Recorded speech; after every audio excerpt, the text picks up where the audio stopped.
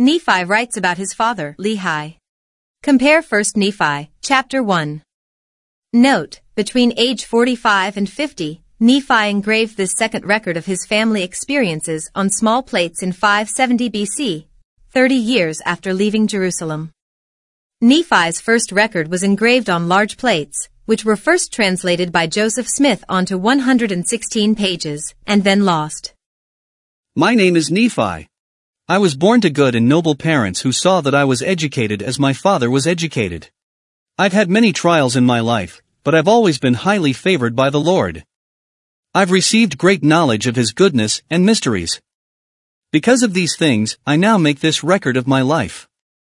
I'm writing as my father did, according to Jewish learning with Reformed Egyptian engravings. I know this record is true, which I engrave on metal plates I've made. My record begins with my father, Lehi, who lived in Jerusalem with his family in 600 BC. Soon after our new king Zedekiah came to power, many prophets came to our city. They told the people that if they didn't repent, they'd be destroyed. When my father heard this, he became very concerned for his people. He went out and prayed with all his heart to the Lord, asking what he could do to help save his people. While he was praying, a pillar of fire came upon a rock in front of him. Then he saw and heard many things that made him shake in astonishment. After this vision, my father was so overcome by the Spirit that he returned home and fell upon his bed, where his vision continued. He saw the heavens open. He saw what appeared to be God sitting upon his throne, surrounded by countless angels, singing and praising him. My father saw a man come down from heaven, whose whole body shone brighter than the sun. He saw 12 others follow, who shone brighter than the stars. They came down to the earth, and the first man gave my father a book and asked him to read it. As Lehi read the book, he was filled with the Spirit of the Lord. He read, "Jerusalem is cursed, for I have seen its wickedness. Unless the people of Jerusalem repent, many will either be killed by the Babylonians, or become their slaves." My father read about and saw in vision many great and marvelous things, after which he exclaimed, "O Lord God Almighty! Thy throne is high in the heavens, and thy power, goodness and mercy are over all the earth. Because of thy mercy, thou wilt spare all who come to thee." My father's heart was full of joy, because of the Lord's tender mercy in showing him all these things. I'm writing only a small part of my father's visions, dreams and prophecies he wrote in his record and told to his children. I will make a record of my life, but first I'll write part of my father's history on metal plates I made.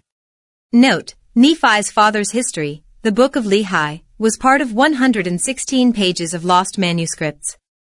Compare D and C 10 and Words of Mormon verse 3. My father wrote, "After my vision of the destruction of Jerusalem, I went out and told the people of my city what I'd seen and heard. After hearing of my marvelous vision concerning the destruction of Jerusalem, the people made fun of me, for it told them of their wickedness. It also told them of a Messiah who would come down to redeem the world. When they heard all this, they became angry and said they'd kill me, just as their fathers had killed prophets of old. Now I'll show you how the Lord's tender mercy protects those He's chosen because of their faith. For faith gives people the power to be delivered." Lehi's family leaves Jerusalem. Compare 1 Nephi, chapter 2. The Lord said to my father in a dream, "I bless you because you faithfully told the people the things I commanded you to tell them. However, because of this, they are planning to kill you. To escape them, take your family into the wilderness." Lehi obeyed the Lord and left his home, lands, his gold, silver and treasures, taking only his family, tents and supplies into the wilderness. During the 1,000-year history of Lehi and his descendants, there are 6 accounts of a Lehi-type exodus. These accounts illustrate how the Lord tells His servants to take their people and depart into the wilderness. In each Exodus account, the righteous people leave their prideful power-seeking brethren, who have sinned against light and knowledge, and have brought themselves under condemnation. These examples are a type for a latter-day Exodus, as prophesied by Isaiah. Our family consisted of my father Lehi, my mother Sariah, my older brothers, Laman, Lemuel, Sam and myself. We traveled south into the wilderness, down the shoreline of the Red Sea. After traveling for 3 days, we pitched our tents in a valley near a river. Here my father built an altar of stones, made an offering, and gave thanks to the Lord. The valley where we camped was at the mouth of the river that flowed into the Red Sea. My father named the river after Laman and said to him, I pray you will be like this river, always flowing into the fountain of all righteousness. Then my father told Lemuel, I pray you will be like this valley, firm, steadfast and immovable in keeping the Lord's commandments. My father said these things because Laman and Lemuel were both very stubborn. They kept complaining, saying my father was a foolish visionary man, and that he'd taken them from all their comforts and wealth to die in the wilderness. They complained because they knew nothing about how God deals with his children, and also because they were the oldest sons, feeling they had the right to complain.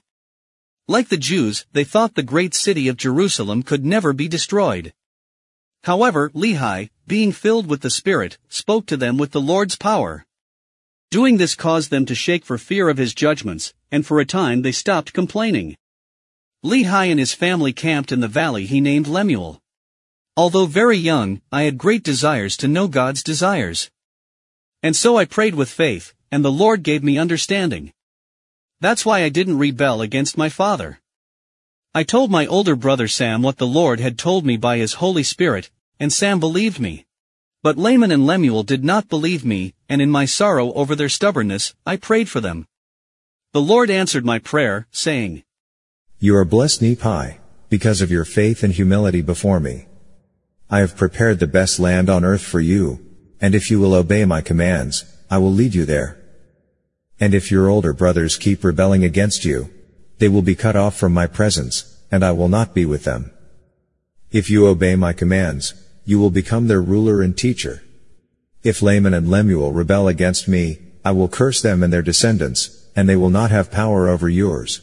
But if your descendants also rebel against me, they will not have my protection, and your brothers' descendants will be a trial for yours, reminding them to look to me in righteousness for protection.